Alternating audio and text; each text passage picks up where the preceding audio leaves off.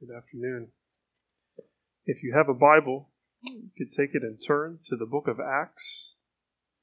Acts chapter 9, and we'll be looking at verses 19 through 31 this afternoon. Acts 9, 19 through 31. If you're visiting with us, welcome. If you haven't been here in a while, welcome back.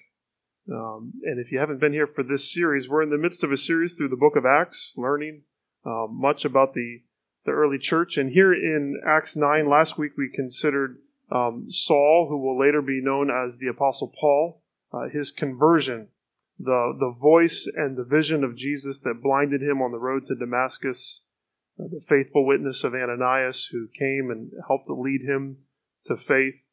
And today we're going to consider the events of the days and the years that followed Saul's conversion, as Luke records them here in the book of Acts. In her novel Pride and Prejudice, which I've actually read, Jane Austen writes about the many and various circumstances that eventually led to, spoiler alert, Elizabeth Bennet becoming the wife of Mr. Darcy. It's a good story because these two people, they come from completely different classes in society, and they are initially completely despise each other. But as is often the case, appearances can be deceiving, and the novel ends with this unlikely couple now married and ready to live happily ever after. But because of where the novel ends, we find nothing out about their first year of marriage, let alone what happened in the years that follow it. That's because the point of the novel is to get the couple together, right? And once that story is told, we just need to trust that everything's going to be okay from there on out. That's the story for many books, not to mention romantic comedies. That's where the story ends, right? Get the couple together, and that's it. The story is about how people fall in love, not the subsequent life that they live. But we know that life shows us that the story of meeting and falling in love, while it's wonderful and while it's a beautiful part of any love story, it's really only the beginning, right? My grandparents recently celebrated 70 years of marriage. And our family loves the story that they tell about how they met on a street in Canton, Ohio. But at the same time, it's the life that they built from that point that contains all the different beautiful shades of love that only a 70-year marriage could possibly reflect. In a similar way, if we were to focus simply on the fact that Saul, a former persecutor of Christians, became a follower of Jesus through this blinding light and through the voice of the risen Jesus, then we would miss all that Saul grew to be as a disciple of Jesus and as the apostle to the Gentiles. If we stopped at his conversion and just thought, well, that's the end of it, we would miss so much about what God wants to teach us through Saul. His conversion surely shaped his entire life. It was an amazing turning point in Saul's life.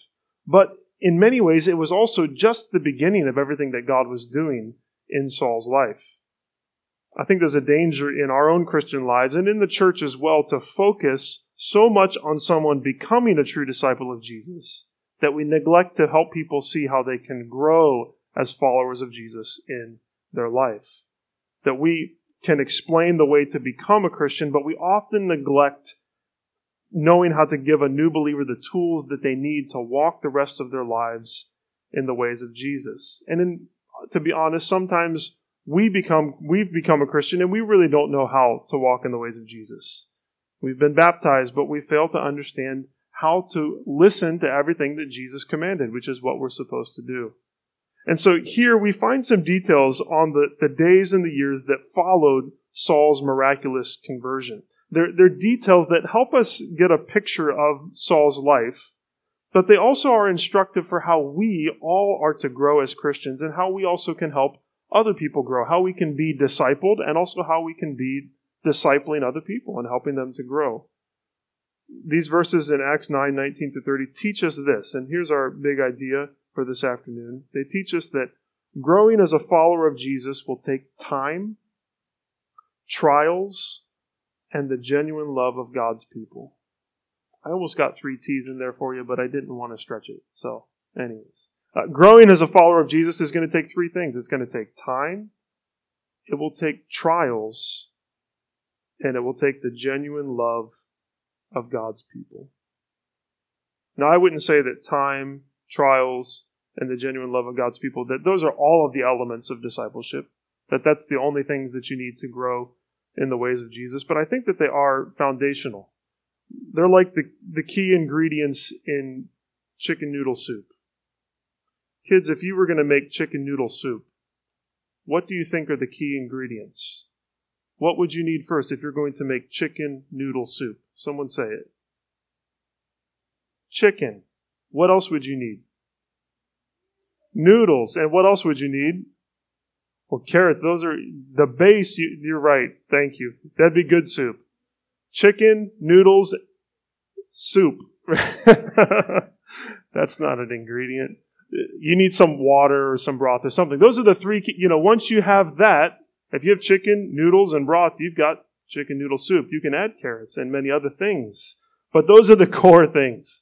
And so I think that as I mentioned those things, I just want you to see that if we want to grow personally, and if we want to help other people grow, and we want to think beyond just the conversion to Christianity, then we need to think about some of these key components. And I think that time, trials, and the genuine love of God's people, those are things that are going to help us to grow as followers of Christ. If we want to grow, we can't just think about conversion to Christianity, no matter how dramatic it might be. That's not where our walk with Jesus ends, is it? It's the beginning, and we need to grow. And we learn from this passage that growing as a follower of Jesus is going to take time, trials, and the genuine love of God's people. So with that in mind, let me read Acts 9, beginning in the middle of verse 19, and I'll read through verse 30.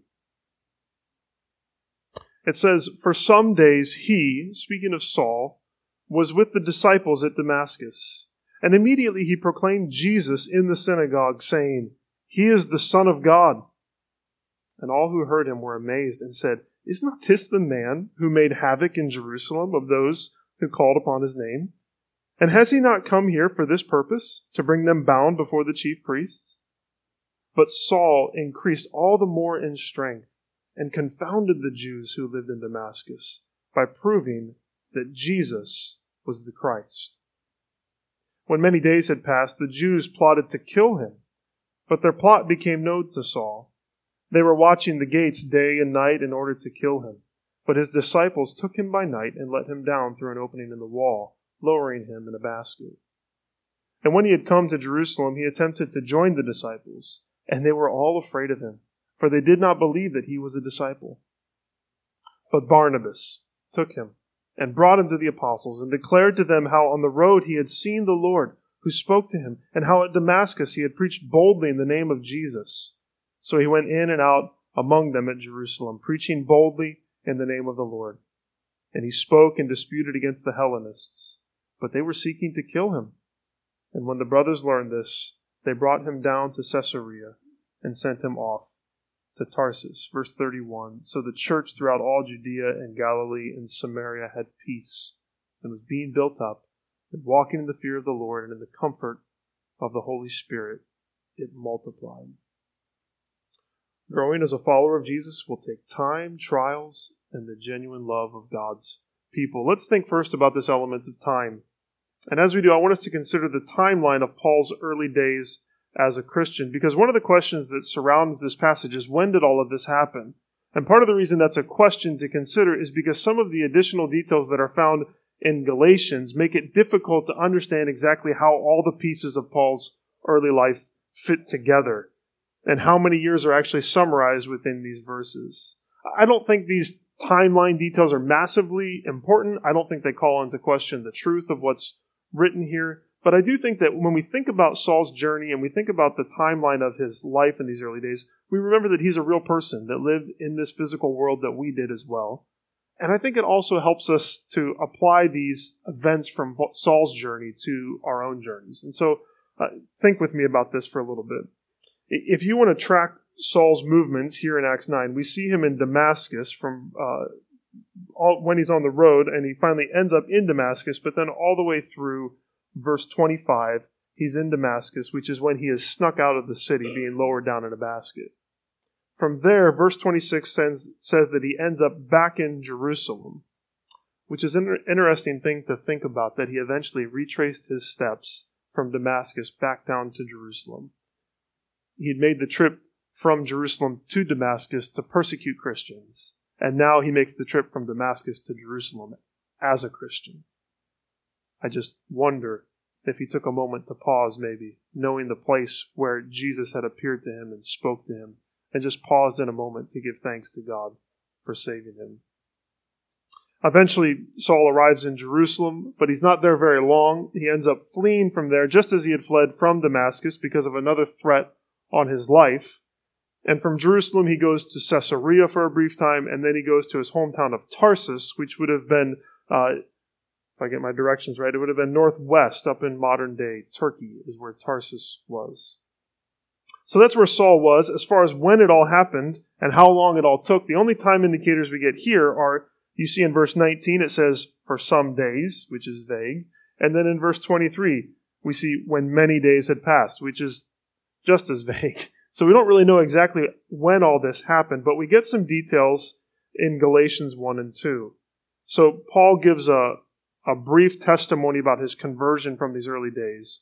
And then he says this in Galatians 1, 16 to 18, that after his conversion he says, I did not immediately consult with anyone, nor did I go up to Jerusalem to those who were apostles before me, but I went away into Arabia and returned again to Damascus. Then after 3 years, I went up to Jerusalem to visit Cephas and remained with him 15 days. So we've got 2 times there, 3 years and 15 days. So it would seem that Saul was in Damascus, but he was also in an area called Arabia in those days following his conversion. And that period in being in Damascus and then Arabia and then back in Damascus lasted about 3 years.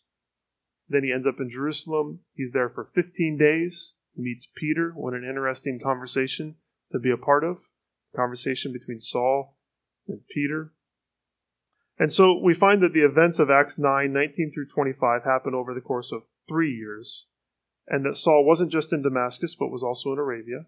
And then he visits Jerusalem, and that visit only lasts 15 days before he's off to Tarsus because of a death threat. He would get back to Jerusalem, Galatians 2:1 tells us, but it would actually be 14 years after his conversion. So he's going to spend about a decade away from Jerusalem before he eventually comes back. Sometimes when we read these things, we think that just because the chapters are next to each other that it all happened very quickly, but this is a long period of time. And it's only after all that time that he and Barnabas leave on their first missionary journey in Acts 13. So, got all those times and places in your mind? Why are we talking about this? I think it's interesting to think about this lengthy time period between Acts 9 and 13. And thinking about that Paul was discipled. Paul, he was discipled in the ways of Jesus for 14 years, learning who Jesus was and learning how to minister to others. And this all happens before he is sent out from the church at Antioch. And he was a powerful witness of the gospel in those times, but he was also a learner in the school of Jesus. I think we can assume when we think about Saul that from a ministry standpoint, things took off for him immediately.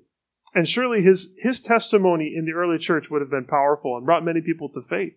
Acts 9:20 tells us that Saul immediately proclaimed Jesus in the synagogues as the Son of God. And it says that everyone who heard him was amazed. They all knew why he had come to Damascus. They had all heard about his zeal against the church, and then they saw his zeal for the church and for Jesus. And however unpolished his teaching and his preaching may have been in those days, his testimony caused many people surely to come to faith. And a group began to build up around him, such that after those 3 years, verse 25 says that Saul had disciples, people that were following him. But Saul also had a lot to learn as he read the scriptures through this new lens of Jesus being the Messiah.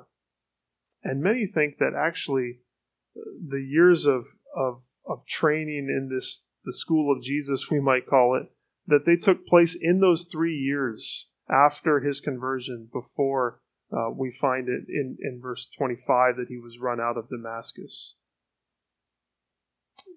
He would later write in Ephesians 3:3 and Romans 6:25 that he had a revelation about the mystery of the gospel, going not just to the Jews, but to the Samaritans and to the Gentiles as well, and that he'd be the guy to take it there.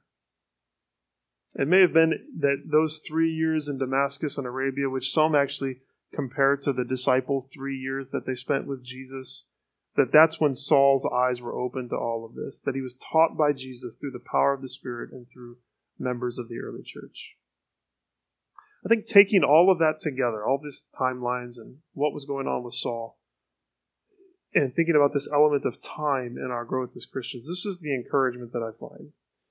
I'll try to state it in one simple, kind of long sentence. That as disciples, we're never too young to share the truth of the gospel. And we're never too old to learn and grow in our understanding of the gospel. As disciples of Jesus, we are never too young to share the truth of the gospel, and we're never too old to learn and grow in our understanding of the gospel. Now, I'm not speaking about physical age, but of our maturity in the faith. Though, of course, I would say, kids, you can be a witness of the gospel of Jesus just as much as your parents and those who are older than you can be. And those of you who are older, don't ever think that your days of effective witness are beyond you, but that you're always able to share the truth of the gospel about Jesus. But also, I think it's to say you don't need a seminary education, you don't need a position in a church or a ministry to tell other people about how Jesus changed you. You don't need to worry. You can tell others about how you were running from Jesus, that you were fighting against him, and how he drew you to himself in small ways, until there was a moment of clarity and you saw him and you knew who he was, that he was the Savior of the world. You can tell that story. You can proclaim that truth, and you can do it in a very effective way. In fact, it's often in those early years, those early months of a person first becoming a Christian, that they're able to proclaim the gospel with unique power, with unique effectiveness. Maybe not in a really polished way with all their theological ducks in a row, but they can talk about how Jesus has radically changed them, and they can do it in a very, very clear way, because the change is obviously very clear in their life.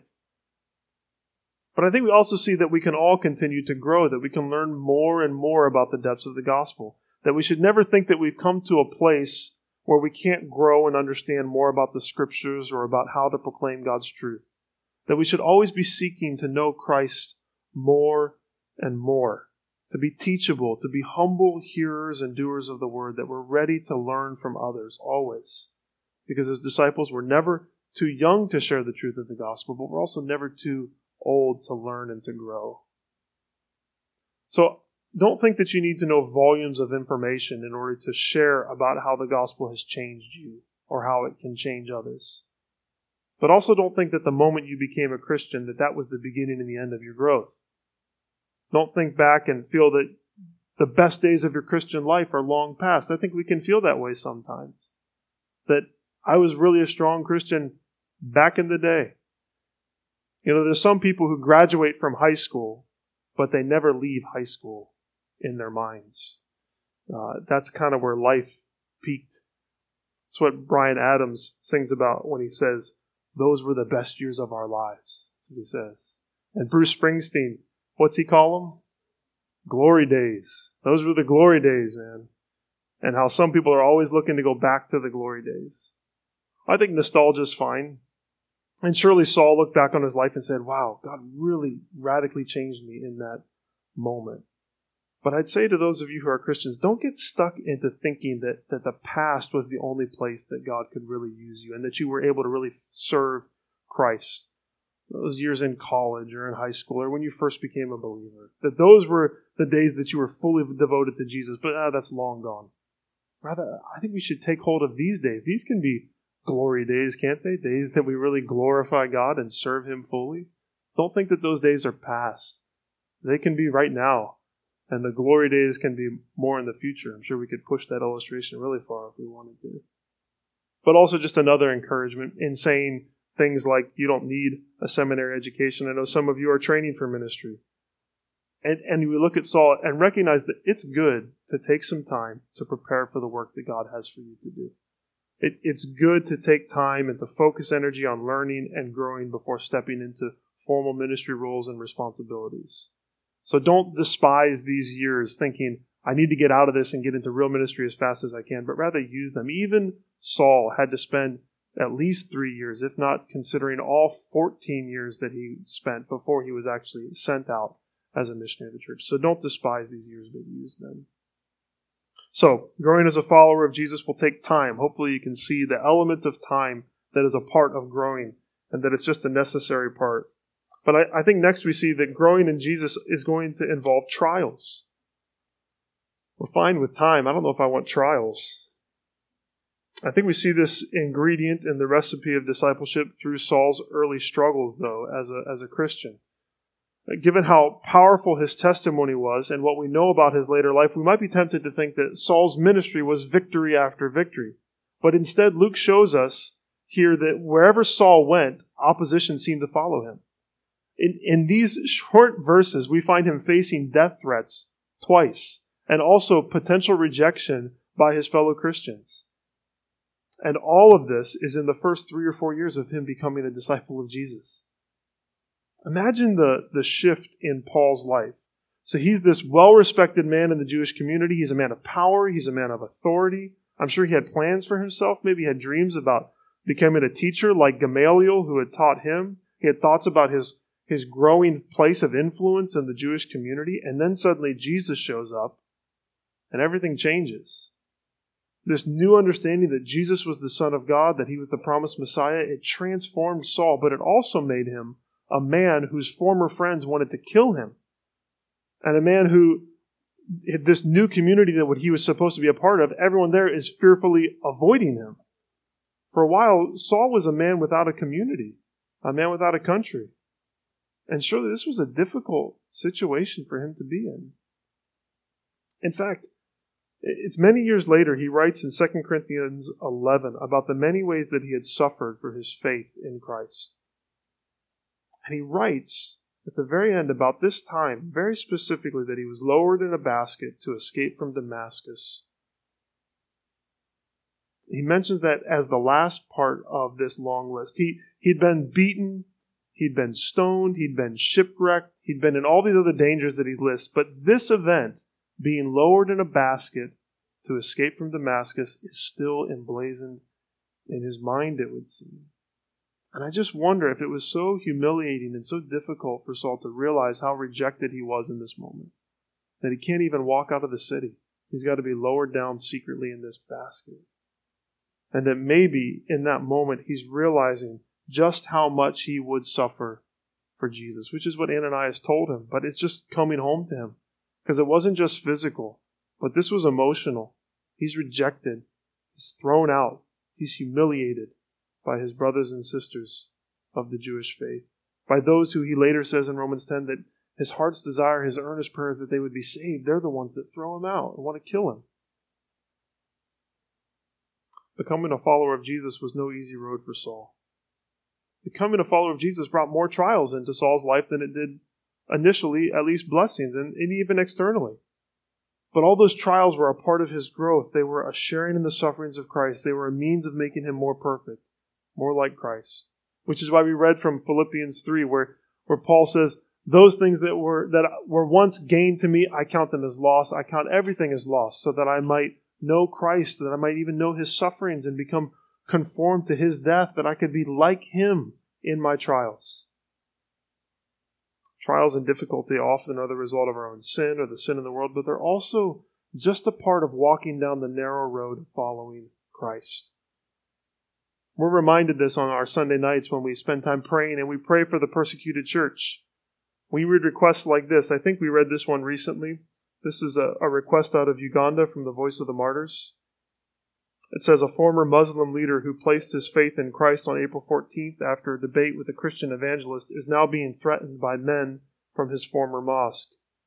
Darwashai, who is currently receiving discipleship training as a new Christian, has received death threats and fears for his family members' lives. He hasn't returned home since becoming a Christian because men from his former mosque are looking for him. He and his wife, who has not become a Christian, are living in a small apartment where Darwashai is receiving discipleship training. This is one report of many reports that we don't get And it shows that while Saul was unique in his calling, he was not unique in his trials. Here's a man facing death threats for being a Christian. Here's a man that's seeking to be discipled because he's new in his faith. Here's a man who is living in a small town away from his hometown, outcast by his community, and even his wife is not a believer and probably wondering what he's thinking. We learn from Jesus and from Saul's writings that all who take the name of Christ will face persecution to varying degrees. In fact, a lack of trials may reveal that maybe we're not standing for Christ as we should. I'm not saying that we seek out difficulty and rejection, but I'm also saying that we don't avoid it when it comes, and if it comes into our lives because we name the name of Jesus. But rather we expect it, we embrace it, loving Christ more than comfort, and saying that everything else to us is lost, but if we would follow Christ. Having said that, I'd say to you today, if you're not a follower of Jesus, know this, that God has sent His Son, Jesus, to be the Savior of the world. That He sent Christ to bring forgiveness of sins, and He did it through His death and His resurrection. That Christ died to pay the penalty that is due to us for our sin. That He is risen to give us new life, and salvation comes through faith in Jesus and the work that He has done. But also know this, that Christianity doesn't make life easier. That trials and difficulty are a part of the Christian life, but as we follow Jesus, He's a Savior who has faced trials, He has faced pain, and He promises to be with us. And He promises to even turn our trials into gold and to growth in our faith. And I'd say this, as hard as it is to follow Christ sometimes, one of the great gifts that we find is that when we are joined to Christ, we are also joined to those who are His. We're joined to the church. In the midst of the trials that Saul faced, the bright beacon of hope was in fact the church and a couple of individuals in particular. And so I see this as the final element of discipleship and Saul's growth and our own growth. That there's time and there's trials, but there's also the love of God's people. Growing as a follower of Jesus will take time, trials, but it will also take the genuine love of God's people.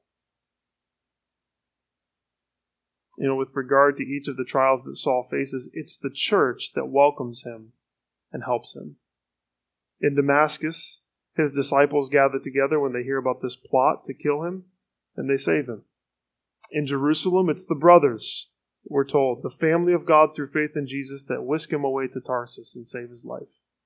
In his hour of need, the church was there.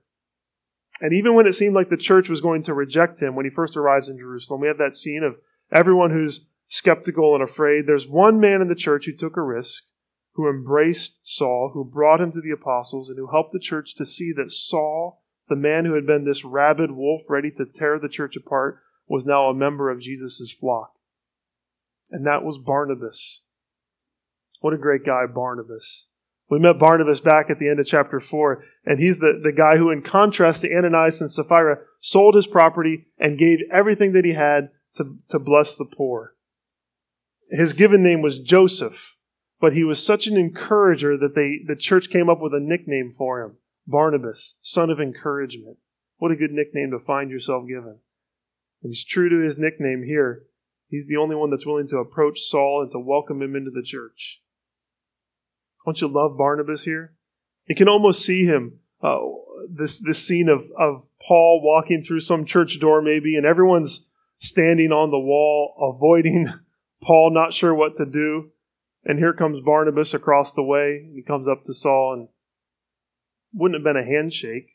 What's common in that day and age, it would have been a kiss on the cheek. And Barnabas comes and welcomes Saul. And here's his story. What a bold, loving, courageous, gentle man. If you add to Barnabas' testimony, if you add Ananias from verses 10 through 19 to the picture, then we find that Saul's life was transformed by this uncommon revelation of Jesus on the road to Damascus, an amazing miracle that happened in this moment. It was transformed by that, but it was also transformed by the very common hospitality and welcoming spirit of two Christian men. Men who literally probably risked their life to meet Paul where he was, to trust him when no one else would, to believe him when everyone else would barely even listen to him or look at him. We're reminded through these brothers that the church is a place of love. And it's a place of love, that the kind of love that bears all things, believes all things, hopes all things, endures all things. That's the kind of love the church has for one another. Love takes a risk on those who say that they want to walk with Jesus, no matter what their past was like or what their present circumstances say about them. Barnabas and Saul show us and Ananias show us what it looks like to never assume that Jesus can't change someone. We saw that last week. They show us that if we really believe that, if we really believe that Jesus can change anyone, then we will welcome others and anyone in the name of Jesus, no matter who they are or who they were. We will believe that they can be changed, that they have been changed, that they are being changed. We will look at them and say, I'm not rejecting you, I'm embracing you. I accept that you truly can be changed by Christ. Ananias, Barnabas, and the church around Saul, they tell us again that what we saw last week, that we should never assume that someone can't be changed by Jesus. But they also tell us this: never underestimate the power of hospitality and welcoming. Never underestimate the simple, common task of hospitality and welcoming. It's a powerful thing. Don't think that on Sunday morning or afternoon for us, that a hug or a handshake or walking across the room is something small. Don't think that inviting someone into your home or entering the home of another when invited, that's not a powerful act when it's done in the name and for the glory of Jesus. The great thing about hospitality and welcoming is we are surrounded every day by opportunities to share Jesus in this practical way. And it's a powerful way. So as people come to our church, we should be ready and we should be excited to greet them and to get to know them. As people stick around our church when we have potluck, we should be eager to sit at a table where we might not know anyone and get to know people so that we can hear their story and welcome them with the love of Christ. We should always be ready to welcome people into our homes, whether they're believers or unbelievers, so that we can encourage them towards faith or encourage them in their faith. I was struck by an article that I saw this week online. It's from Christianity Today. They share these wonderful testimonies. And this man named Jonathan, I think it's Tjarks, Tjarks. The title caught my eyes because we're looking at Acts 9. The title is God Shook My World at an EDM Concert. You all know what EDM is? Electronic dance music. Very good. And the subtitle is, I was rolling on ecstasy when the scales suddenly fell from my eyes, which reminded me of Saul. Let me just read the first part of this. I won't read it all. But he writes, I never thought I would become a Christian. I wasn't raised in church. I grew up believing science had all the answers, that religion was merely lingering superstition from a more primitive time. Adam and Eve, Noah's Ark, Jonah living in the belly of a whale for 3 days. None of it seemed plausible. Santa Claus and the Easter Bunny weren't real, and Jesus Christ probably wasn't either. I spent my first 25 years living by my own standards. I thought I could do whatever I wanted as long as I wasn't hurting anyone. I partied, drank, did drugs, and looked for fulfillment in other people. None of it made me happy. I wasn't content, no matter what I did. This is the part I love. My journey to faith began 6 years ago when I had dinner with a coworker and his wife who were evangelical Christians. There was nothing out of the ordinary about them, but the contrast between our lives was jarring. After dinner, I was meeting up with friends to split up some drugs. My coworker and his wife never got drunk. Instead of getting messed up on weekends, they helped people. I went to church with them a few times, but nothing stuck. I could see the appeal of a Christian lifestyle. I just didn't believe any of it. He goes on to tell more of his story and how Jesus met him actually at this EDM concert in a unique way, and that the first people he contacted after that was this couple to find a church that he could go to. I love what he says. There was nothing out of the ordinary about them. They just had this coworker over for dinner. Here's a guy that maybe you would look at and say, here's a man who does drugs and parties on the weekends. There's no way that Jesus could save him. What was the first step? Hospitality, welcoming, kindness from some Christians that just had him over for dinner. They may have not even spoken a word about what the gospel was in that moment, but he saw the difference in their life. We should never underestimate the power of kindness to others.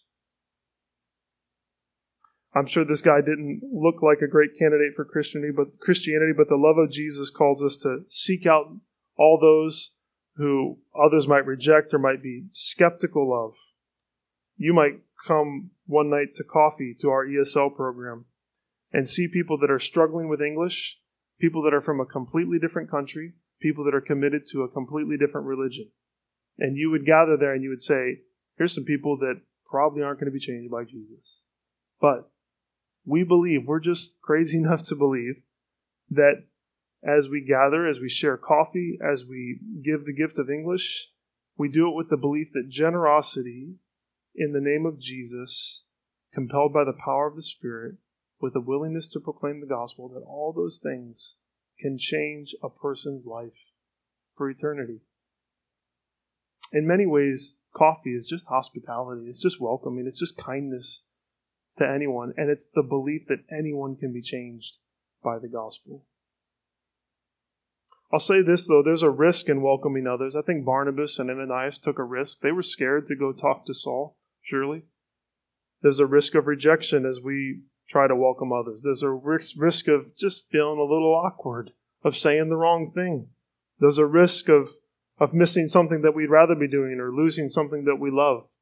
But there's also so much to gain. In fact, as I think about Barnabas and Saul, when these two guys meet, they have no idea about the bond that's going to form between them. And the fact that some 10 plus years later, they're going to go on a mission trip together. The first mission trip of the Christian church. And they're going to be the ones that take the gospel into these Gentile areas. And they're going to do it with this kind of radical hospitality that they both understood. Growing as a follower of Jesus will take time. We should recognize that. We shouldn't rush it, but we should also be ready to speak no matter where we're at in our faith. Growing as a follower of Jesus will involve trials. It's not going to be easy, but God takes our trials and He uses them to shape us into Christ-likeness.